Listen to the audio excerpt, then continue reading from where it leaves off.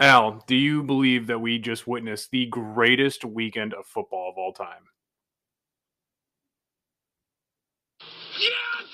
I don't know why it took so long. Possibly. Possibly. Divisional round came and went, and man, oh man, it was a 15-point margin between 4 games, which is the lowest in NFL history for a divisional round. Yeah, those overs that I was hammering last week, none of those panned out. You were just hit and miss with those. Yeah, not a whole lot of hitting though. But speaking of greatest of all time, like I really do think that Bills Chiefs game might have been one of the greatest. Definitely one of the greatest playoff games of all time. We'll get into that. The other 3 games that happened, which were all phenomenal, except maybe Titans-Bengals, that was kind of a snooze fest. And honestly, 49ers-Packers was a snooze fest too. Yeah, I'd say that was the low point of the weekend. I think the upset was a lot of shock value, but like the game itself, the way that game panned out in the fourth quarter was pretty nutty. But other than that, we'll get into all of that. Lots to talk about. We're going to get into the upcoming games, conference championship weekend, 2 massive games. Pretty excited about those. And then our line segment this week, which we'll go through what was right and what was wrong. Yeah, we're having to already kind of get creative with off-season Lions discussions as real football is still happening. We don't want to quite dive into free agency, draft preview, yada yada. It's too soon. We haven't even gotten to this Pro Bowl yet, Super Bowl. So yeah. Let's hold off on that. But lots of exciting games to talk about nonetheless. All right, let's get into it.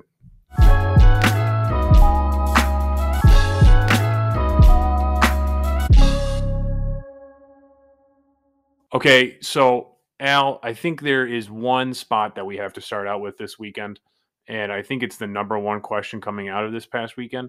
Do you think that we just saw Aaron Rodgers' last game as a Packer? Yeah, I love that we both had this jotted down. Actually, I had extended to Rodgers and Brady. Which, we can definitely get into Brady after this, but I feel like this is the way that it happened, the fact that they had a bye and it was in Lambeau, and they drop it purely off of special teams. You know what?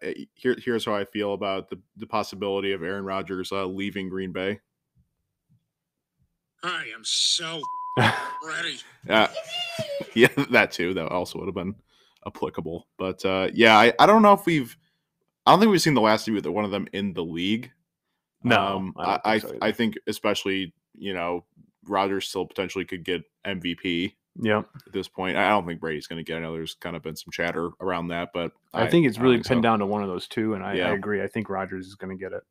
So I think he's out. I mean, it's interesting because the last couple of years before this one, obviously there was a bunch of drama because they got to the championship round and they just couldn't seal the deal and go to the Super Bowl. They don't even get there this year. No, it was at home, a flub of the game and a step back, and it's just like in a year where everyone was like, okay, they got it this year. They're going to figure it out and go forward. They regress. So I think we have seen the last of him as a Packer. I know that his comments to this point have seemed kind of obviously non-committal because it's still pretty fresh, but like he didn't have a super vague comment like he had last year when he was like future's uncertain.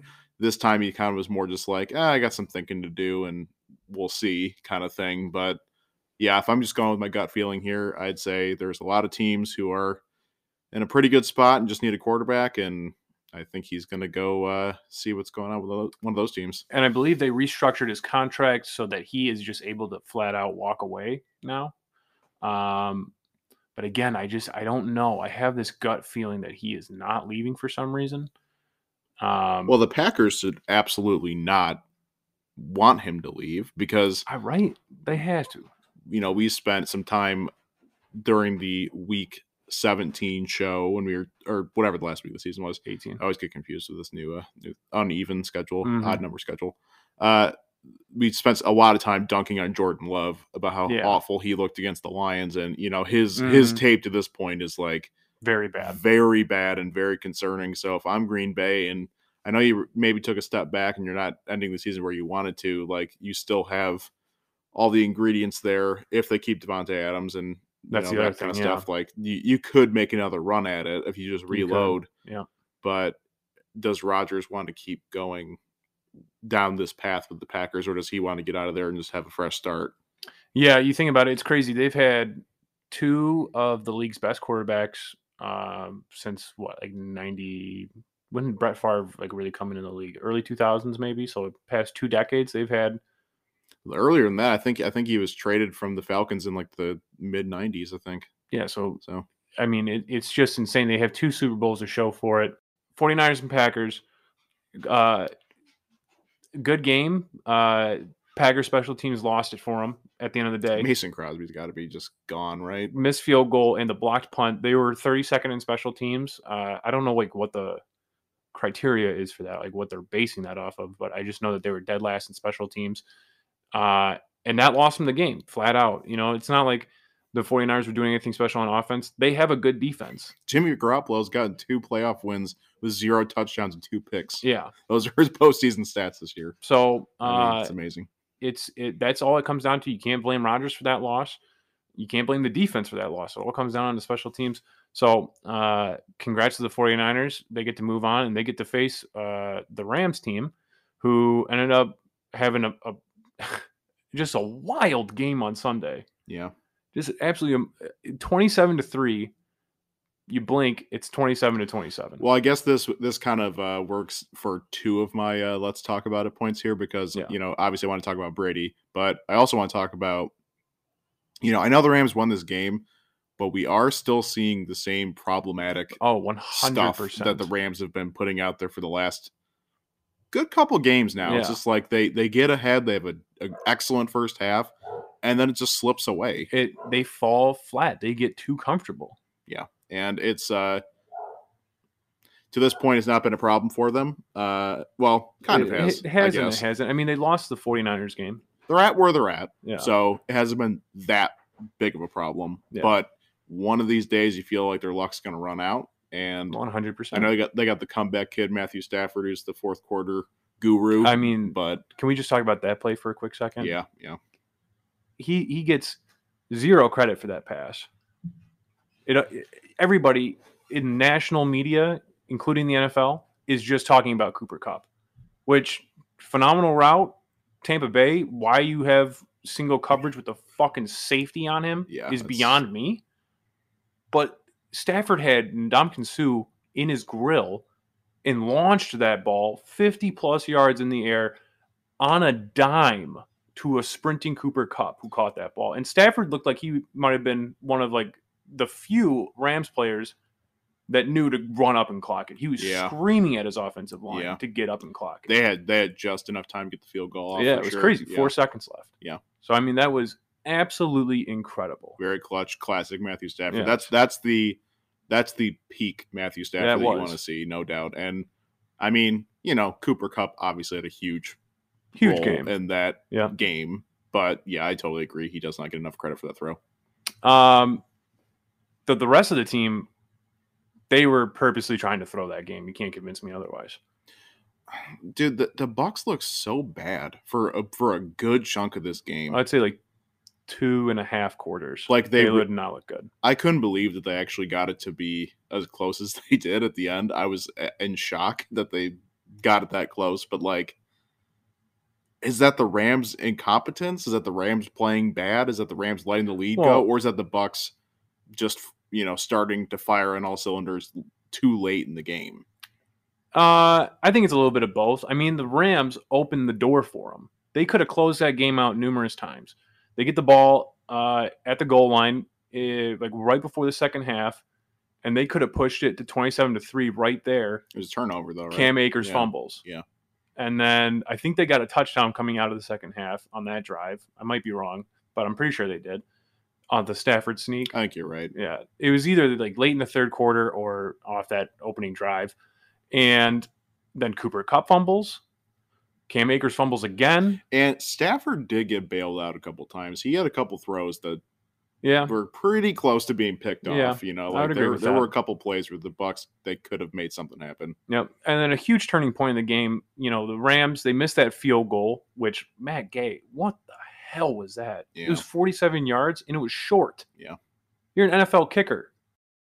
And then Von Miller, like you saw like throughout the game, those players that they went out and got showing up. Like OBJ had a solid game. Yeah. Von Miller gets that strip sack and recovery for the Rams. Well, we've been talking about that for the last couple of weeks. We've been talking about how they're actually these late or mid-season acquisitions are finally like paying off, and like they're finally have been there long enough where they're not just like contributors, they're actually like making impact and like making a difference. And 100%. I think, yeah, man, OBJ, like I think everyone rightly so kind of wrote him off and said overrated, overhyped, but he's been turning up for the Rams. He's been pretty good. He's been a very good red zone big part of that offense. Yeah. But you know, I'd be curious to see if he had not gone to Cleveland, maybe he went to another spot. I mean, I just don't think they know how to use him, or they didn't know how to use him, or they didn't give him enough targets, because he's been here for half the season and I've heard his name a lot. I think he actually has more touchdowns on the Rams than he did his entire tenure. I think you're right. Yeah. So he's also got Stafford thrown to him and Sean McVay cooking up plays for him. But But I was going to say, Von Miller gets that strip sack and fumble recovery, and then the very next play, the center miscommunication with him and Stafford, and he snaps the ball 40 yards over his head and goes the other way, and the Bucs get it. So I mean, like the Rams, like the Bucs were firing on all cylinders towards the end of that game. But the Rams 100% just opened the door for them. Well, I think that the main problem with the Bucs in this game was just plain and simple their offense. They couldn't get it going. They could not. And early on, I know the narrative kind of had become without AB, without Godwin, like they're going to be as lethal, and no, they weren't. And it really showed. Yeah, they got Lenny back, and he made some plays. I think he had a touchdown, and. Mike Evans really got it going in the second half, but that first half, I mean, Ramsey was all over him. And Brady had a pretty good game. I think he had a turnover, but he had a turnover in the first half. His first half was horrendous. His second half was night and day. I mean, he really turned it around in the second half. So, let's focus the point on Brady now. Do you think that we've seen the last of Brady? Well, I think that I always kind of envisioned him like wanting to go out on top with the Super Bowl win, and that's just what he does. But like, I'm starting to kind of shift my thinking that he probably will just play until he doesn't feel like he can play at a high level anymore, like physically keep up and keep playing excellent football, and actually have a shot to win, I guess. So I don't think we've seen the last of him, because his play this year was pretty damn good. He was in the MVP race with Rodgers, as we kind of just talked about. He might still win it. We don't know, but he's still playing really excellent. The Bucs still have a very good roster, and he's still under contract. There's a lot of reasons for him to come back. I don't think he's really, hinted at retiring. So I think we're going to see more of him. Yeah. Yeah. Led the league in touchdowns and passing yards this year. So, I mean, he definitely was. He's still I feel like at the top of his game. Yeah, it's not like he's like a serviceable veteran. Like he's still a great quarterback. Solid. Yeah. Right. So I don't. It's funny that all the rumors are swirling now. Like, oh, is he done? Like, where is this? Like, do you know? Like, where I don't really get it. Is it purely because he's 44 and that's all anyone talks about? I would assume so. He did drop a comment about it. I think it's kind of what you were saying, where he was like, obviously I would want to go out, with another Super Bowl win, but how realistic is that? I don't know. So I don't think we've seen the last of him. I think he comes back for another year. But yeah, I mean, who knows? It is interesting to think that they brought the band back together. I remember we were talking about this in the offseason. They literally brought the entire roster back that won the Super Bowl the year before, and it wasn't enough to get it done this year. And you would assume that they aren't going to have the same roster next year, because it was hard enough to put it in place this year. Yeah, very true. You wonder how many subtractions and additions they'll make to make this team as good as it's been. I don't know. There's a lot of questions, but I think as long as the roster looks good and they want him, he'll be back. Yeah. No, it'll be really interesting. If you're Tampa, why wouldn't you want him back? I mean, he's literally giving your franchise new life. Like, yeah, I don't think it's Tampa that would be like, all right, thanks, Tom, out the door. Switching gears now to the AFC, we had Bengals Titans. I know that you were pegging Titans Buccaneers as your Super Bowl, which both teams got eliminated this past weekend. And I had them both in our pick'em and our that's real tough offline stuff. Yeah. What did you make of the Cincinnati Tennessee game? I don't know. We kind of talked about it at the top of the show being one of the more lackluster games of the weekend.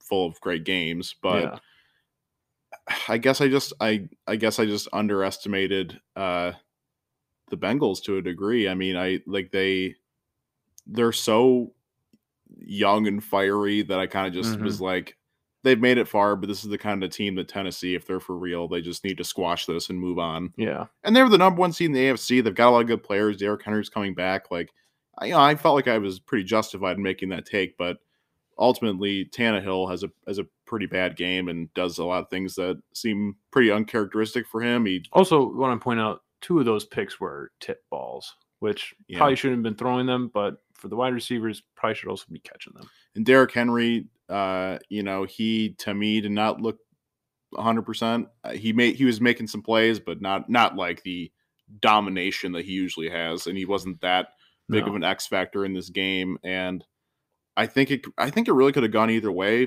most of the game. I think the Bengals just came out on top, and it was just a scrappy game. And Bengals are, they're giving me a run for my money. That's for sure. They're definitely, I think they've now become, 49ers are still the team of destiny, but Bengals are almost like another team of destiny where like people wrote them off. I think people expected them to get that win over the Raiders, but I don't know how many people are actually expecting them to get this win.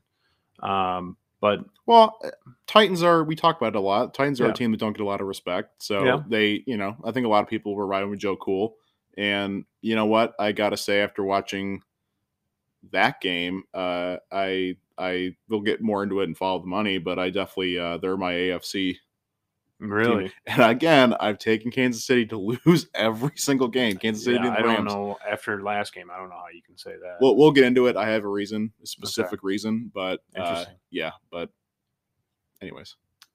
So we talked about 3 out of 4 of the games. Also pointed out 3 out of 4 of those games were all road teams that won, which is going completely opposite of what I was saying last week on how important home field advantage is during the playoffs. Yeah. But the one team that did actually win their home game, the Kansas City Chiefs, in a absolute thriller of a game against the Buffalo Bills, where they came out on top. What was it, like 42 to 36? I think 42 to 36. I think, yeah. I mean, what do we want to say about this game?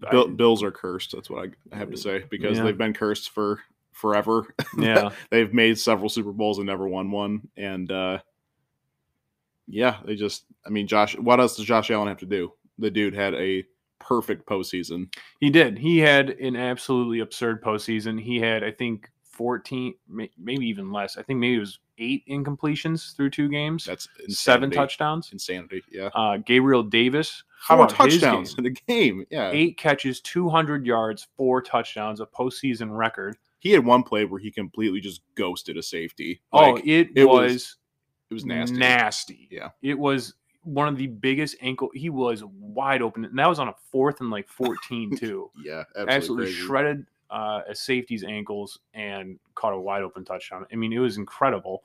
3 touchdowns in the last 2 minutes. Tyreek Hill takes 160 yards to the house off just a little, post across the middle.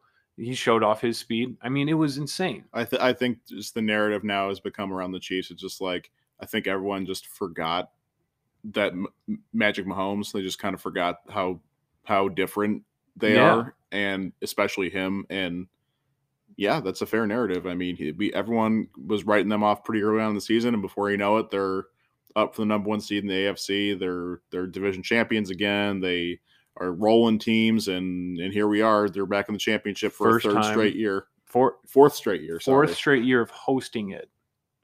Just insane. Which no team has ever done before. Yeah, no, it's absolutely insane. And yet, here I am saying I'm going to go with the Bengals next round. Oh, God. Okay. I mean, with the Bills, I mean, that's so tough. You give them the ball back with 13 seconds up, 3 points, 14 seconds. And that's the huge issue with prevent defense. They let Tyreek Hill. Misery. That's what you've chosen. That's the issue with prevent defense. You try to, keep him in bounds or not let up the deep ball. You let Tyreek Hill just catch a 10-yard pass and he ends up taking it for another 10 yards. And then a real quick Travis Kelce catch and boom, they're in field goal range. So, you did it to yourself. This game definitely brought up a bigger question about the NFL overtime rules. Where do you stand with that? Do you think that game was the one to do it, to make them change how they do it? I don't know. I mean, personally, I am not a fan of I just remember that one Auburn game this year where it was just back and forth nonstop until it went made a play. It went way too long. And for me, that seems kind of exhausting, and I am kind of okay with the overtime rules. I understand that it's not quite fair for one team, especially if you're playing against the Chiefs. I get that.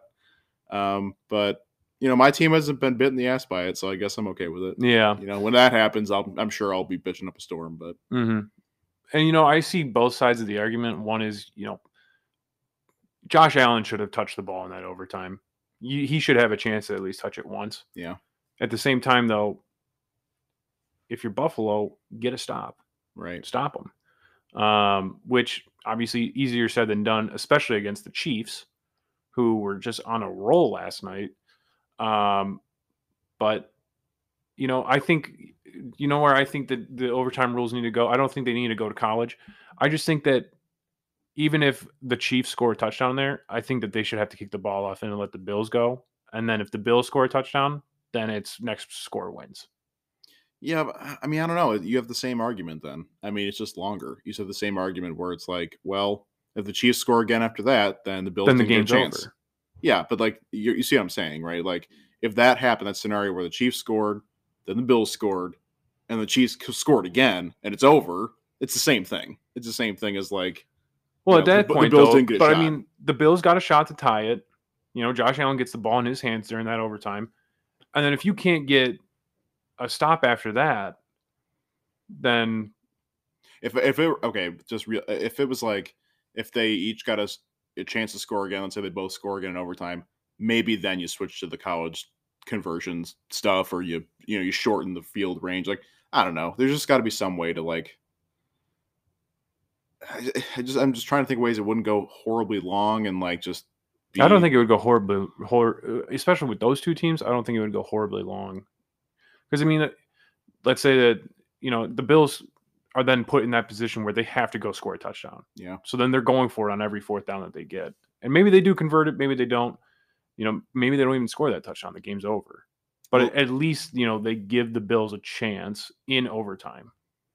Well, look, you and me are just two jabronis on a podcast. Very true. The NFL probably has no idea that we exist. So my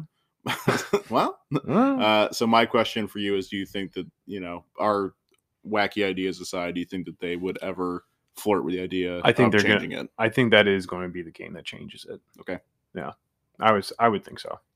I just want to say one last thing about the Bills-Chiefs game. I know I've been dogging on the Chiefs. I know I've been betting against them. Whatever. Maybe I'm just bored with it. I don't know. I want to see the Bills. Win. I want to see the Bills. Me too. Win. Absolutely. And I wanted to see Josh Allen in the AFC Championship against Joe Burrow. That would have been. And, Chiefs will be a good game, but it's probably what's going to happen. The Chiefs are just going to roll them, and it's kind of they're kind of becoming the Alabama of the AFC. I just don't. It's not fun to see them win anymore. Yeah, nobody's rooting for them except for Kansas City. I don't know what Buffalo has to do next year to, get over that hurdle. I mean, maybe they need more at the running back position. Singletary's he's all right. Well, yeah, I mean, he had a decent game. I would say he's serviceable right now. I don't think that was the issue. I think it's the defense at the end of the day, which, I mean, they had a very solid defense. They just couldn't get the stop. One other player who's making a pretty big impact for the Chiefs. I gotta say, Jerick McKinnon's looking pretty good. He's looking very solid currently. And him with Allaire, like together, like that's looking pretty good. Like they both had some nice plays in this game. Like I would say McKinnon had an even better week the week before. Yeah, but them together in this game, they're a nice tandem, and if they can keep that going, that's just that little special spicy ingredient. One more person to worry about. Yeah. Le'Veon Bell cut. Or no, yeah. Yeah. That's right. He was on the team, but you cut. Anyways, what else? Oh my God. What else do we got to talk about? We got anything else? I think that was it. But all right, yeah. That's you know how much I sacrifice? Let's talk about it. Let's follow the money.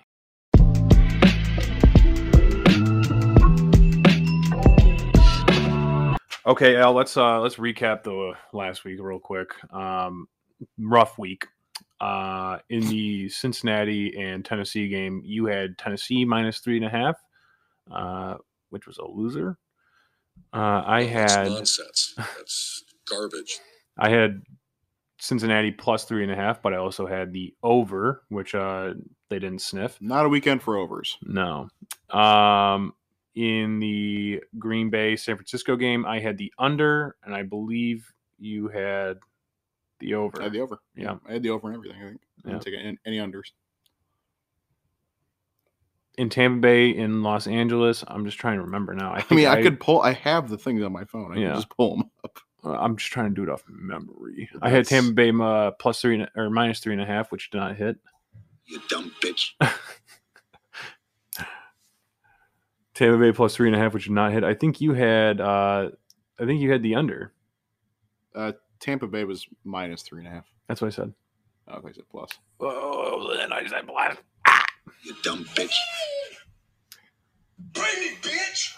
What'd you have? I had the over in the Cincinnati-Tennessee game. I had the over in the Niners-Packers game with the Niners winning. I had the over in the Bucs-Rams game and Buffalo by 2.5. And Buffalo plus 2.5, which did not hit. I had Buffalo plus 2.5, and I had the under of 55, which turns out those offenses are as good as everybody says they are. Hey, I'm glad I got one. Yeah. Oh, no, I didn't. I didn't bet on that. No, you didn't. The one over. The one over. That you, well, no. Tampa Bay and LA 100% hit. Here's all that matters to me. That was your one win. So a combined 3-8, not our best showing. But there's always room to bounce back, and that's what we're going to do this week. You know what? We a lot of teams in the NFL in the postseason, they really round into form. We regress. Yeah, we very hard. Regress out of form, and maybe that's just because that's our Lions blood. You know, like we just don't We're understand. Out of season. Yeah, this isn't our time. Yeah, we don't get this. 100%. What is this? Postseason? Yeah. Great point, Al. That was You dumb bitch.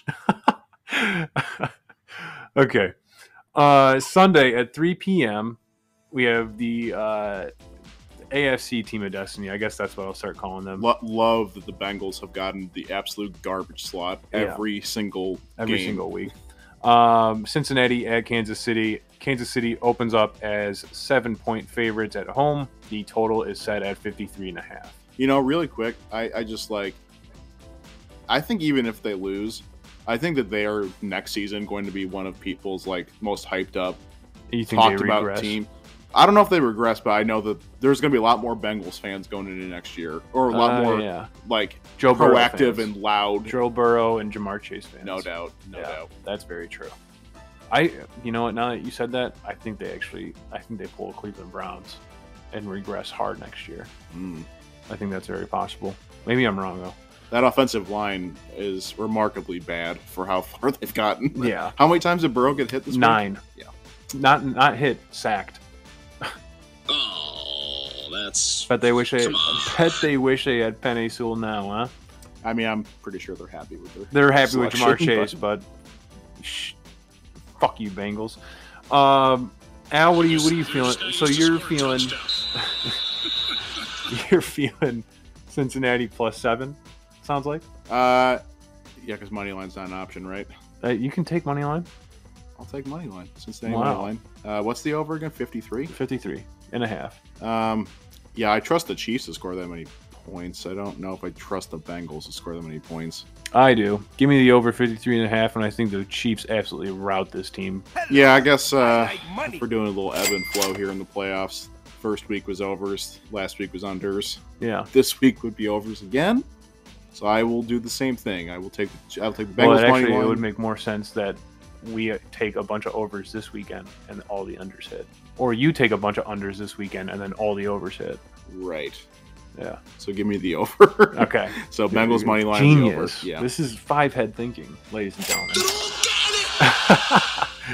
gentlemen.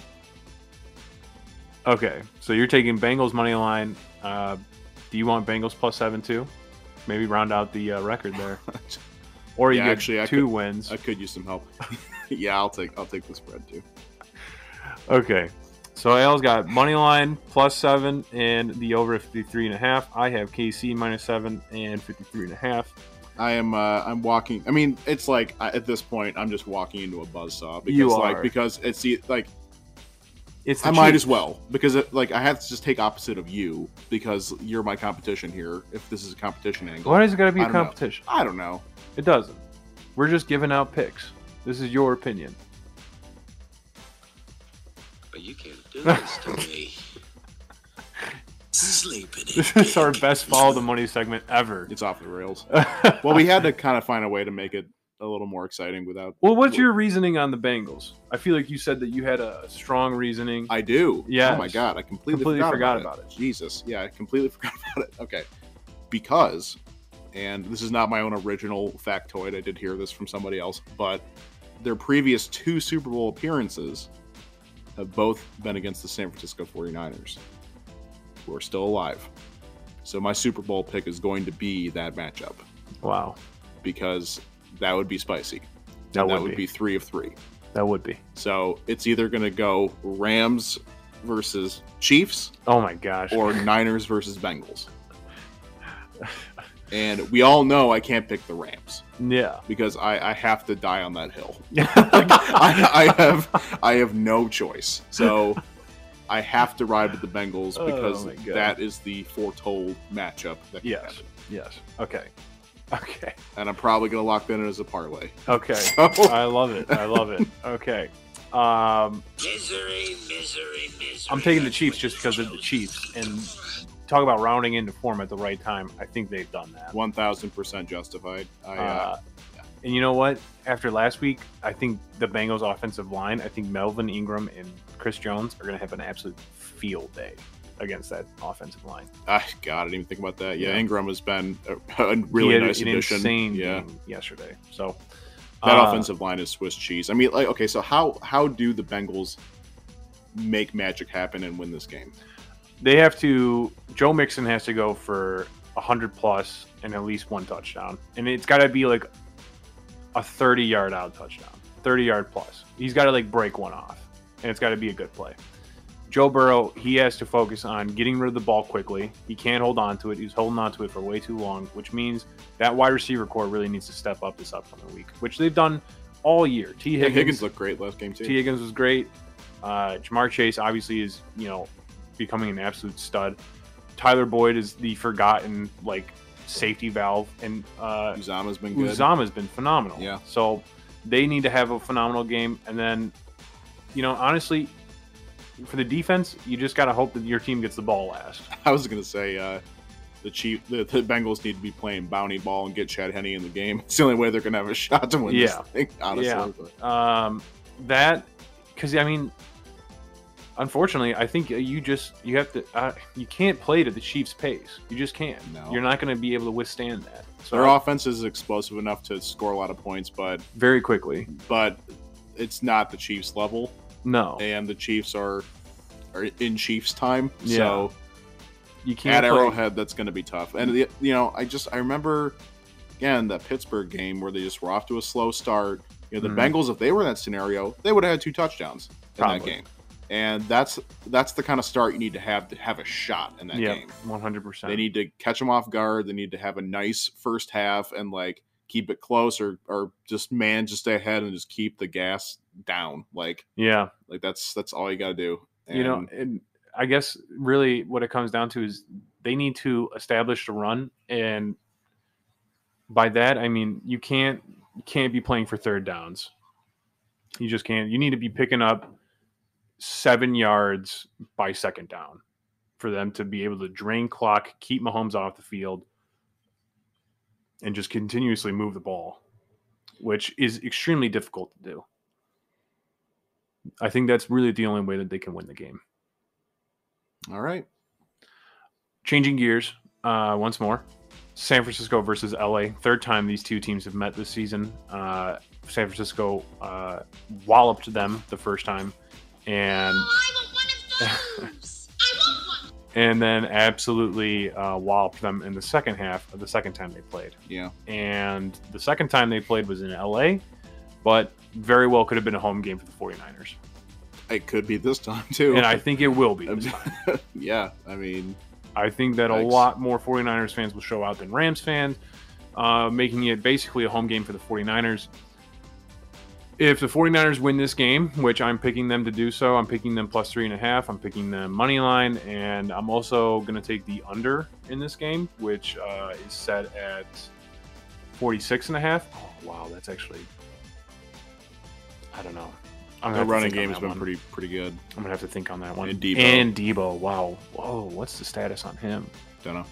Can we put a pause in this segment real quick? Yeah. All right, we're out of the pause. We found out that Debo is moving towards a positive. You probably didn't have to say we're out of the pause. But I wanted the listeners to be in on what we're doing. Okay. You know? This just makes my job harder, because now I'm going to have to... Include the listeners. Come on. Let's invite them down to this basement with us. It's very cold down here. It is. Debo, it's trending towards the idea that he is going to play on Sunday. I don't see how the Rams win this game. I just don't. And you know what? The other thing, I want the Rams to win. I really do. Yeah. But I bet against them every single game like you have, and they've won. So I'm going to keep doing it and hope that they win. Well, I feel like that's kind of where we're at. I kind of just gave my ultimatum as to why I need to pick against the Rams. Yeah. Also, the fact that I do need to die on this hill because I have been staunchly against them going very far in the playoffs. And they've proven me wrong. Look, the Rams, on paper, they have everything in their favor right now. And they should just go take care of business and win this game, but the Niners have been kind of a bugaboo for them and been They won the last 6 meetings. Yeah, and Kyle Shanahan seems like he knows how to scheme against McVay. He really does. Stafford has never... I know he's won these games. He's never been to the NFC Championship. He's never had one game away from the Super Bowl. You don't know how he's going to react. You don't know how he's going to play. I think Shanahan has had enough time to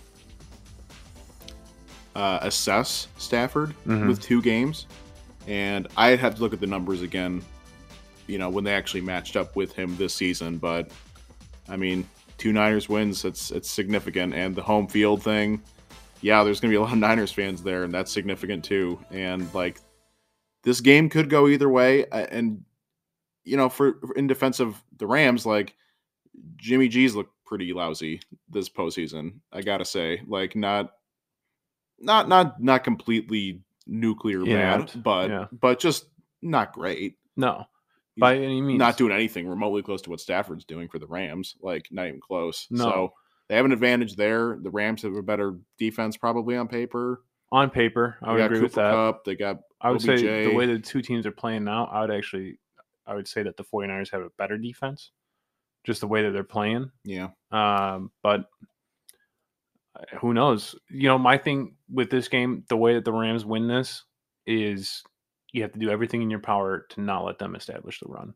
You got to make Jimmy G beat you, which he's done. But I don't know. There seems to be maybe I think he had a thumb injury against Dallas. Yeah. And maybe, there's more to that than what we're seeing. They have to make Jimmy throw the ball. They have to cause turnovers. The secondary for the Rams is not very good. That number 11. Well, besides Ramsey. Besides Ramsey, of course. And Nick Scott actually has been playing phenomenal ball the last 2 games. How's Weddle been? He made some plays on Sunday. I don't think he's been that bad. He had a really dumb penalty, but he ended up getting scotch-free. Well, not scot-free. I said scotch-free. Whoops. I've been hitting the scotch a little too hard. I was about to say this is a scotch-free podcast for a couple weeks now. But I think it comes down to the Rams defense winning that game for them. They have to step up at this point. They can't have a collapse like they've had against Tampa Bay, like they collapsed against San Francisco in Week 18. Like they can't do that this game. And McVay, you know what? If they get up to that lead again, put your foot on the gas. Yeah. No turnovers. Cam Akers fumbles the ball one time this week. He's not getting the ball again. Who do you have in this game? What's your exact lines here?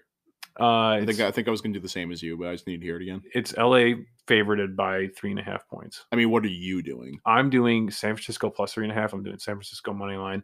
And you know what? I flipped. I'm going to do the over. I will mirror that exactly. I'll do the exact same thing. Hello, I like because at this point, it's just a tale as old as time. Let me ask you this. Let's say that the Rams do lose here. Mm-hmm.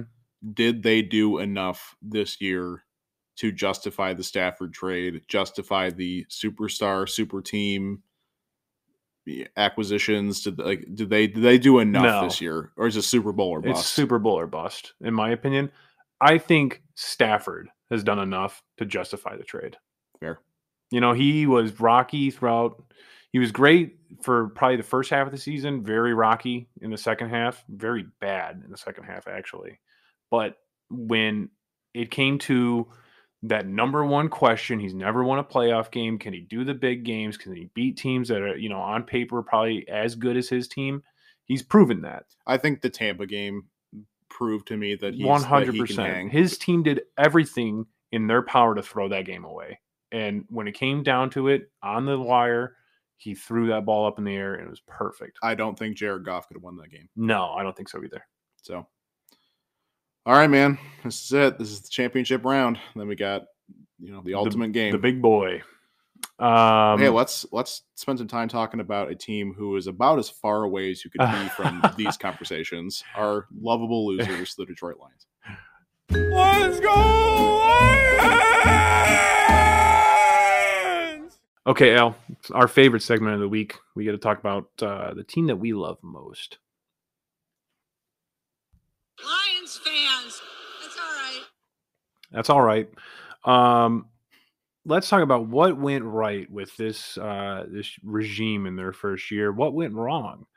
Where can they improve? Where more specifically, 3 things they got right, 3 things they got wrong. Because we could talk about what they got right and wrong for hours, but we don't have that kind of time. Yeah, we're making this kind of a BuzzFeed article, list them kind of thing. So 3 things they got right, 3 they got wrong. Okay. Well, why don't you start? What do you think they got right or wrong? All right, I'll start with the right. I'm going to try and kind of go back and forth here. Yeah.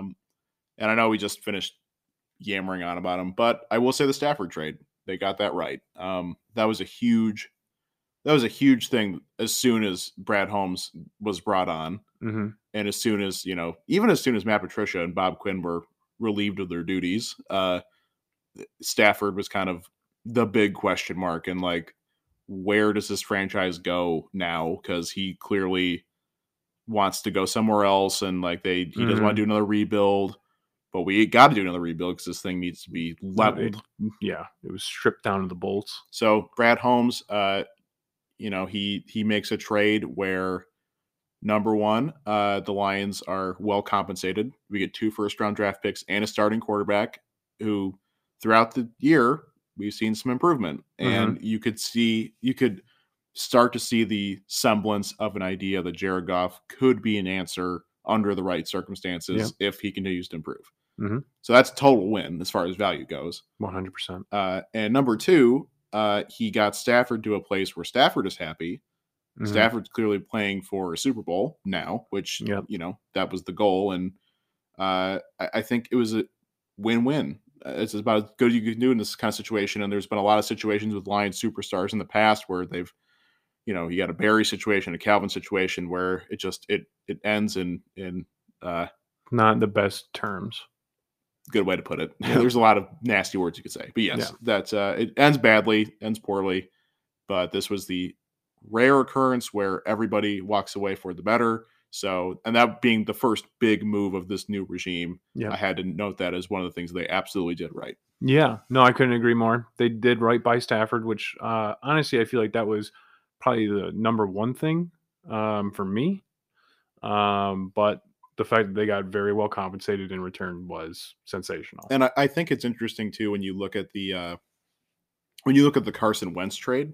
Yeah, that happened. I think maybe a couple weeks after, like a month or two after.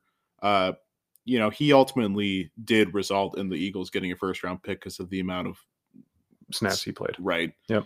And I mean, I feel like the Lions got way better value than the Eagles got for Wentz, even though they both got a first round pick next year out of it technically, but the Lions are going to have another one. And even though they're late, they're still first round picks. And I just think that trade is kind of a good comparison to be like, and Wentz is a younger superstar top draft pick quarterback in parentheses, air quotes, like he should have garnered about the same. You would think he's been in a Super Bowl or like he got his team to the promised land before he got hurt. Nick Foles won it. You're kind of, wincing and stuff as I'm saying this, but it's true. I'm wincing. That's good. That's good. We need a, drop we need next. Boom, boom. No, we don't need that. Just take that audio clip of me doing it. Won't do that. Anyways, that's my first right. Okay. So I got a good segue. Okay. I think something that they did right, sticking it out with Goff. Okay. Obviously, everybody knows probably the first half of the season was not good for Jared. And there was probably a lot of pressure on Dan Campbell to bench him and go with Tim Boyle, who would have been 20,000 times as worse. Well, I don't think anyone was calling for Tim Boyle. I think everyone was calling for David Blau. Everybody's calling for David Blau, but for some reason, David Blau never saw the field, so it would have been Tim Boyle. But I think it was a really good sign that Dan Campbell was like, I'm sticking to my guns.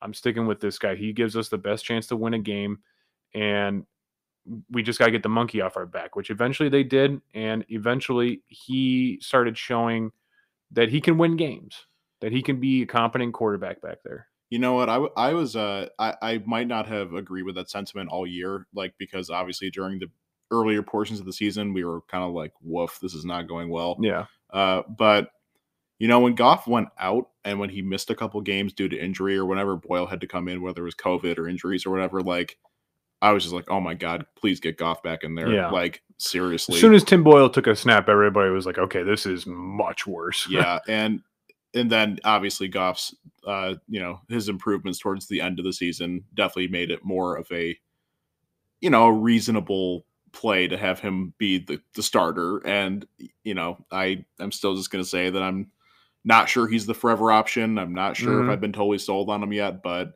I definitely agree that sticking it out with him and giving him the full year and giving him time next year too, to properly make that decision is the way to go. Because if they had lost, if they went 0-5, 0-6 and just said, no, you're done.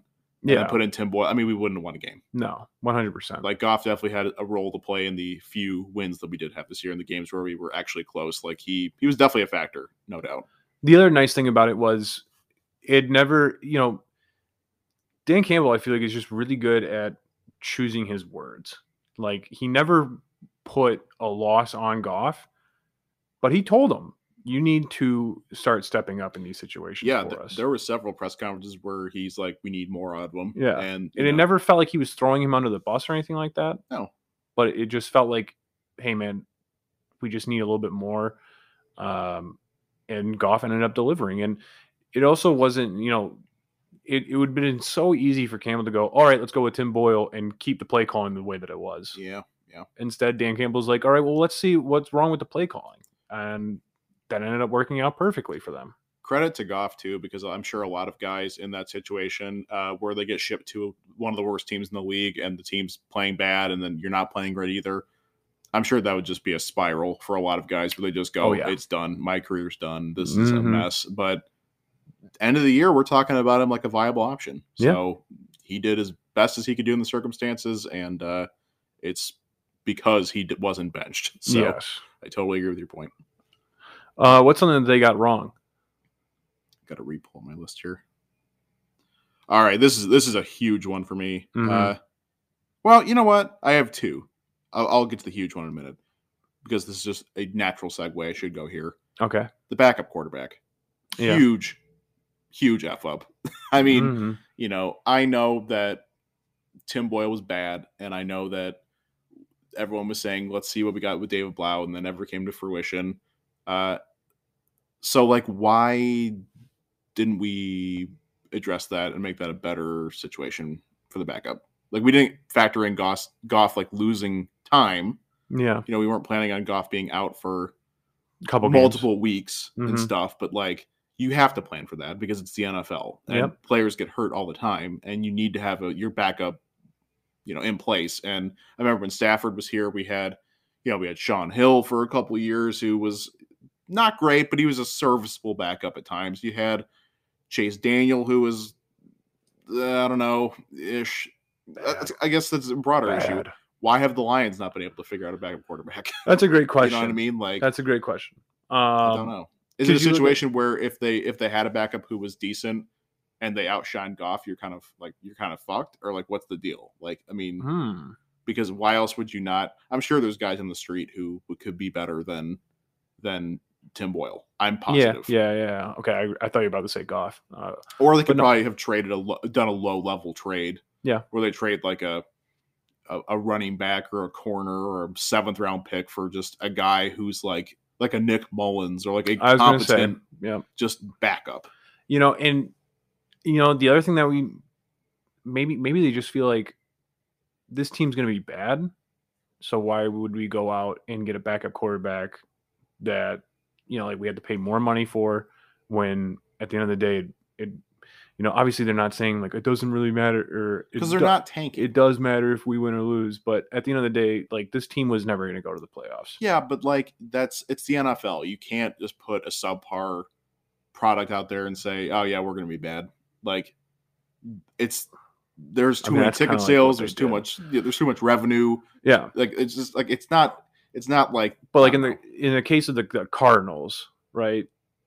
They planned for a possible injury and went out and got a serviceable quarterback in Colt McCoy, who won them a couple games, right? And so like that, but I feel like they had that mindset because like they're thinking, hey, we're going to be good this year. We need to think of all possible outcomes. God forbid something happens to Kyler. We need somebody that can step in and run the offense and still win us games. The Lions Detroit might not be thinking like that. Every team should be thinking that way, though. Every team should be thinking, hey, we're trying to win games. Yeah. I know we're not tanking. We're trying to win games. Yeah. But you're tanking. I know. But, like, you need to – I mean, because every single week we were spoon-fed, the narrative. We're competitive. Tanking. We're not tanking. We're trying to win games. So do things that are evident of that, I guess, if that's what you're doing. I guess if I had to think about a reason as to why they didn't bring in a more competent backup, maybe it's as simple as just like they didn't want to shake up things around with Goff. They kind of just like didn't want to have a real competitor in there for him to go against because like you have to maximize on Goff. You have to see what you have with him. And if you bring in competition for him, it's just going to McCoy. It might make things worse for him, especially if he goes out and Colt McCoy, God forbid, plays decent and plays better. Then no one's going to want Goff back in when you're stuck with Goff for however many years. And that fat ass contract that he's got. So I agree with that 100%. And that's something the Lions can never say. They can never ever say that. No, because that would you just don't do that. That's a backroom discussion. Right. Yeah. Right. Okay, I totally agree with that. Unsolved mysteries. We did it. Yeah. Figured it out. You got a first wrong.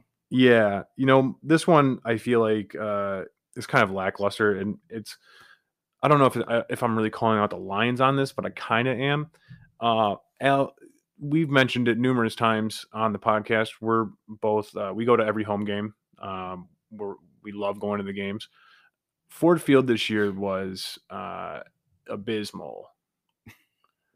There was numerous games where the turnout was horrible. And I'm not putting that on the fans because who would want to go see this product? Lions fans. It's all right. Yeah. I'm not putting that on the fans because nobody wants to go see this product that they're putting out on the field. Yeah. Totally understandable. I guess this is towards the Lions organization. You need to figure out ways to get people in the seats. I don't know what it is. Yeah. Attendance was pretty pitiful, especially in a year where we're coming off COVID fans last year. Yeah, we're coming off COVID. You would think you would want your fans to come back in droves and come watch the team play, even if they're going to be pretty bad. I mean, look, I don't know. I don't know what you do. I mean, there was no juice for most of this year, and I think only,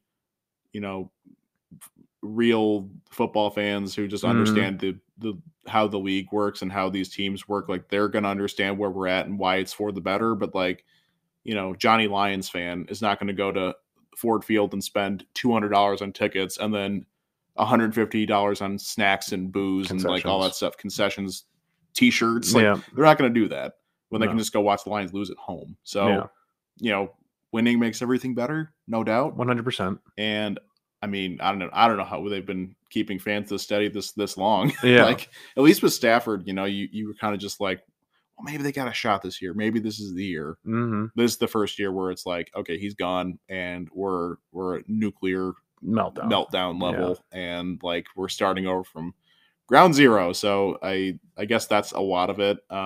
Ford Field also is not, I have a lot of personal attachment to Ford Field, and I like it quite a bit as a stadium. I've been to a couple NFL stadiums and a couple of just like venues, but like, Ford Field's not the greatest stadium in the world. It's not this big draw that's like, oh, it's got all these things you can go and see and do, and like it's got these like sights and sounds and attractions, and like, we were joking about how Pride Plaza was like absolutely dead.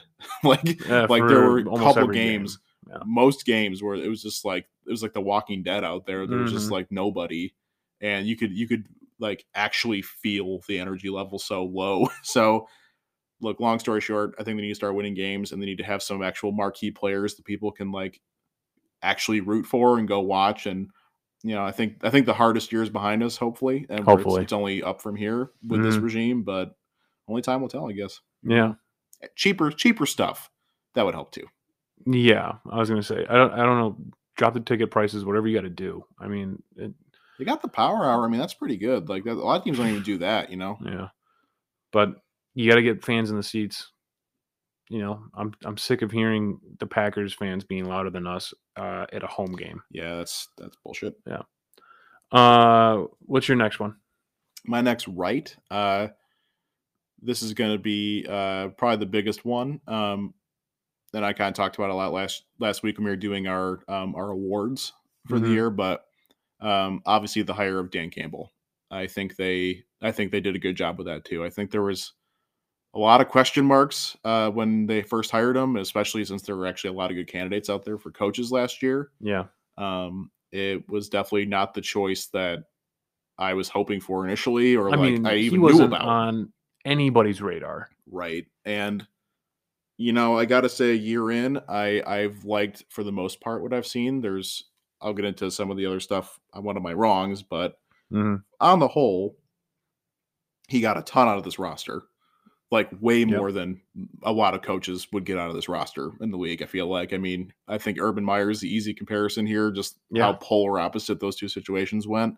And Urban Meyer's roster was a heck of a lot better than this one. A heck of a lot better. And like, they're picking one and we're picking two. And we talk about all the time how the guys, like, they want to fight for Dan Campbell. He's got that rah-rah mentality and all the stuff they were kind of pitching with him. I feel like that's the vibe they're throwing out with him. And I don't know how much we bought into it initially, but I will say at this point, a full season in, I can see how this could work. Yep. So I think could not agree more. First time in a while, since Jim Caldwell, probably, I feel like the coaching is good. Yeah. I would 100% agree with that. The other thing I think Dan Campbell did really well is bringing in a great staff around him. Yeah, no doubt. And a lot of that probably has to do with Brad Holmes and John Dorsey and guys like that. And what's his name? Spielman. Yeah, him too. They got a lot of just good football people. Yeah, in the organization now, and like those are big moves. And yeah, he's just surrounded by a lot of people who are going to make him better. And those are all the kind of things we were hoping for this year. And I saw enough of it to make me have some faith in this. Couldn't agree more. Was it perfect? No. We'll get into it, but no. Okay. I'm going to go to a wrong. My other wrong. Okay. Close games. Obviously saw some wins in close games, such as the Packers and the Vikings, their first win. But there was also a lot of games where they could have won. And, one or two things go awry and maybe they do win, but they didn't. And that is something that they will have to focus on next year, is winning those close games. Obviously we had, I think, 3 games that we lost off of a last second field goal, including one that was an NFL record. Yeah. But they have to find ways to win those games. For the love of God, if they run prevent in a, under 1 minute, they need a field goal situation and our defense is running prevent, I'm going to scream. But they just got to They got to find a way. They got to find a way. Like that will, you can already tell that the culture is changing there. Winning those close games will improve that tenfold easily. Yeah. It really helps, players buy in and fans to buy in to what they're pitching and the culture thing. I totally agree. For me, when I think about why they lost a lot of those close games this year, it's purely based on talent on the team, because this, despite the record, is not an NFL caliber roster. No. I mean, we're signing guys off the street to come and play significant snaps. And Jerry Jacobs is like a feel good story, but like, you don't want an NFL roster where Craig Reynolds and Jerry Jacobs are like key contributors like that. You don't want that. And a lot of that is just them falling apart because they don't have enough talent to stop a Baltimore Ravens getting that field goal, 49ers from sealing the deal. Like, they got lucky in a couple of games and did make it happen, but it was definitely a lot of close games that could have gone differently. Tim Boyle throwing a interception in the red zone against the Falcons, like on a game winning drive, potentially, like, just bad players. And that's just kind of where we're at. So, definitely a problem, definitely a wrong, but I think it's something with more players in the roster that actually are NFL caliber. I think we'll see less of, hopefully. Yeah, I agree with that. A wrong for me, I guess, kind of to piggyback off of that, is play calling. I felt like there were a lot of times where Dan Campbell, I know I kind of just gave him his flowers, but there were a lot of times where he did make bad calls and he did look like a rookie head coach. And sometimes he would be inconsistent with being super aggressive. Sometimes he wouldn't be aggressive at the right times. Sometimes he'd be like head scratchingly aggressive. Sometimes he would run the ball way too much. Sometimes there were screen passes way too much. Do you think this was mainly front loaded in the season? I feel like that narrative. That Bears game was pathetic. At Soldier Field, that game was like, that was the one where I was like, what is happening? Like, that was like a horrible game. Yeah. And they were on a kind of a skid around that point in the season where things were looking really grim. I think that he really, I think that narrative kind of died out in the second half of the season. But I totally agree, in that front half of the season, he was making very rookie head coach mistakes. And I didn't like what I saw, frankly, when they gave him the reins, or he took the reins to call offense. Like, initially, like, I didn't weeks. I was like, Anthony Lynn is not a bad coach. Like, what are you doing? And like, you've never been a coach before. Like, what are you doing? You've been a tight ends coach and like an interim for the Dolphins for a handful of games. Like, I don't know about this, but yeah, I guess you could say by the end of the year, that definitely kind of was a less of a factor, I guess. There were still some calls where I'm like, just take the points. What are you doing? Like, that was kind of consistent throughout the year. But part of it, that's kind of his style too. Like, he's kind of just like a more gutsy play caller. And like, sometimes it works and makes sense. But like, when it's 3rd and 13 and you're doing a run up the middle with Swift for the 18th time, it's like, what are we doing? Like, that makes no sense. Yeah. So it's a mixed bag there, but ultimately it got better, but I still got to jot down as a little bit of a wrong. Yeah, I think that's a wrong that is trending in the right direction. Which a lot of these are. Yeah. So, that's a good sign, I feel like. Yeah.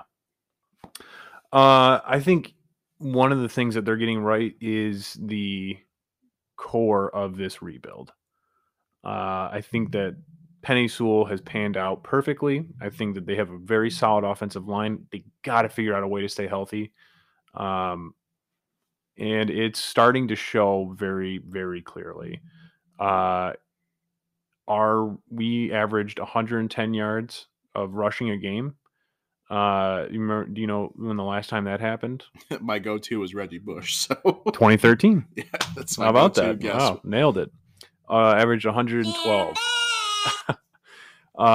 So I think they're trending in the right direction by building this thing from the inside out. I think the defensive line showed improvements. I feel like it still has a long way to go in generating pressure without blitzing, which is a massive key to the game, being able to rush forward and get pressure on the quarterback.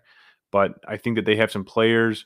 They obviously were missing Romeo all year, who is apparently our best defensive lineman.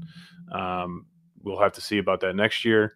But Charles Harris showed up from time to time. You know, they're finding things here and there. They just got to be able to put it together a little bit better and then start working their way out. But I think that they're off in the right direction currently. I feel like this draft is going to be very telling on where they think they are in this rebuild. You know what? My next is so kind of perfectly synced up with this that I'm just going to kind of pivot into it. Yeah. So I think it's a nice compliment to this. Mm-hmm. I think mine was giving young players a lot of opportunity. Yeah. And I think it's kind of hand in hand with the rebuild going in the right direction, like, you know, at its core. Yeah. I think that you're absolutely right with all the young guys who stepped in and had big roles, like a Penei Sewell, Amon-Ra St. Brown. Mm-hmm. You know, you got guys like that. And Jerry, Warrior. Well, yeah, that's the thing I was going to get to. It's like you have these guys who are kind of a question mark. You know, Jerry Jacobs, a Craig Reynolds, a Lee McNeil. Like you have these guys who are young and you don't really know what you're going to get out of them.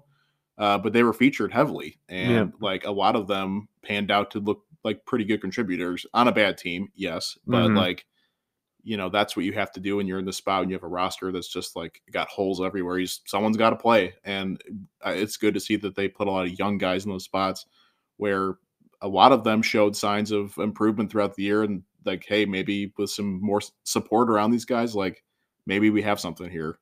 So, you know, it wasn't just complete incompetence from every position just because they're young players. And the more opportunities they got, the better they got. So that was something I loved watching throughout the year. Like, I didn't know who Jerry Jacobs was. No, nobody did. But by the time he goes out, he has a heartfelt tweet, and I'm actually sad. Yeah. You know, like, it's like he's a hometown favorite now. We're going to bite a kneecap off. So love to see that. I think those 2 points kind of go hand in hand. I think so too. Yeah. You know, and again, you know, this is also tying into, you know, that big question of how is this upcoming draft going to go?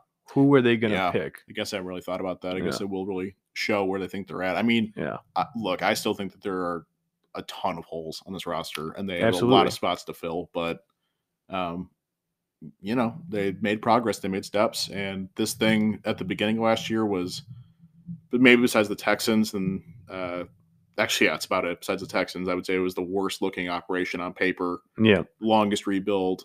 Good luck. You know, like now a year in, I'm feeling definitely a lot better. Yeah. Took a good step this past year. And we're just chugging Kool-Aid. Yeah. All right. I'm going to end this on one more note. It's got to be a wrong, unfortunately, because I just jumped the gun and did my last right. That's okay. This is a big one for me. Addressing wide receiver. Yeah, I think they had zero excuse all year long. To like, I know Amon-Ra panned out and looked pretty good at the end of the year. I know that we had Tyrell Williams at the beginning of camp, and whatever. But like, dude, there was a stretch there around the trade deadline where nothing was happening, and like, I couldn't believe the amount of effort that was being put into them. Like, there were reports like, oh, maybe they're interested in trading for a receiver, whatever. There were guys in the street you could have signed, and they ultimately got Josh Reynolds, who ended up being a contributor. But like, yeah, for a while it was just like, what are we doing? We have absolutely zero talent at wide receiver, and this is turning into a dumpster fire. I think Amon-Ra St. Brown really heating up at the end of the year made that narrative disappear a little bit for me, but still was a constant struggle throughout the season. Yeah, no, I'd agree with that. I mean, I can almost, again, this kind of, my devil's advocate play here pans back to my last positive where, like they're doing this rebuild from the inside out, and maybe they just feel like, what's the point? Like they're a 3-13 team currently. But if you really want to see what you got with Goff, you need to give him something. Yeah, and I think that they will. It's his first year, and even with nothing, he was proving towards the end that, he can be competent back there. So I think that will be addressed moving forward. I think that, they just wanted to get their feet in the water, start building up the lines, and then eventually start working their way out. They're also without Hawk all year. Yeah, but I think we're not aligned on this because it's just like there's no excuse that you could have just picked up the phone, called 3 free agent wide receivers and said, come in, sign on the practice squad. If you stick around, you're decent, fine. But this also goes back against of what you were saying. Who are you going to call off the free agent list that's not 28? That's not old. You were saying get the young guys playing time. He's taken. If you're bringing some young guys besides Amon-Ra at the receiver position need to get play time? Tell me one. I mean, Khalif Raymond wasn't. I mean, he wasn't great, but he's also like 26, 27. He's not a rookie. All right. Well, how old is Josh Reynolds? About the same. All right. Well, you bringing in Golden Tate, that dinosaur is going to be taking away snaps. I don't know who else you would have brought in from a free agency standpoint.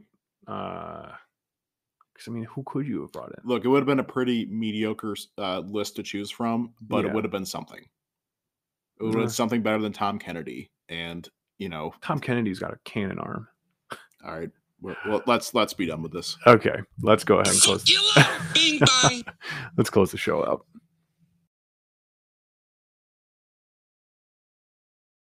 All right, ladies and gentlemen, that's going to do it for us. Thank you again for listening to the 35th episode of Gridiron Zeros. We hope you enjoyed it. Be sure to follow us on Twitter at Gridiron Zeros. Be sure to follow us on TikTok at Gridiron Zero Pod. Be sure to check us out on YouTube, Gridiron Zeros. Be sure to make good choices and good decisions. Al? That was the most clear and concise outro that you've ever done on the show in the history of the show. 35 episodes in, ladies and gentlemen. I will say we're starting to potentially look to YouTube again. It's been a little bit dead for a few months, but I feel like with these Lions discussions, they've been kind of nice just to clip off and throw on up there. So if you want to re-listen to it, help us get some views, some likes, some traction, it would be much appreciated to check it out on YouTube. Drop us a review on Apple Podcasts. I think you can also now review on Spotify, so be sure to do that. Anything else? Nope. Championship games next week. Then we got the Pro Bowl the week after, and then the Super Bowl. So this thing is winding down. And you're saying Bengals 49ers for the Super Bowl? Yeah, it's got to be my pick right now. I'm going the exact opposite. I do not blame you for 1 second. Yep. All right, ladies and gentlemen, thank you again for listening. We'll catch you on the next one. Sleeping in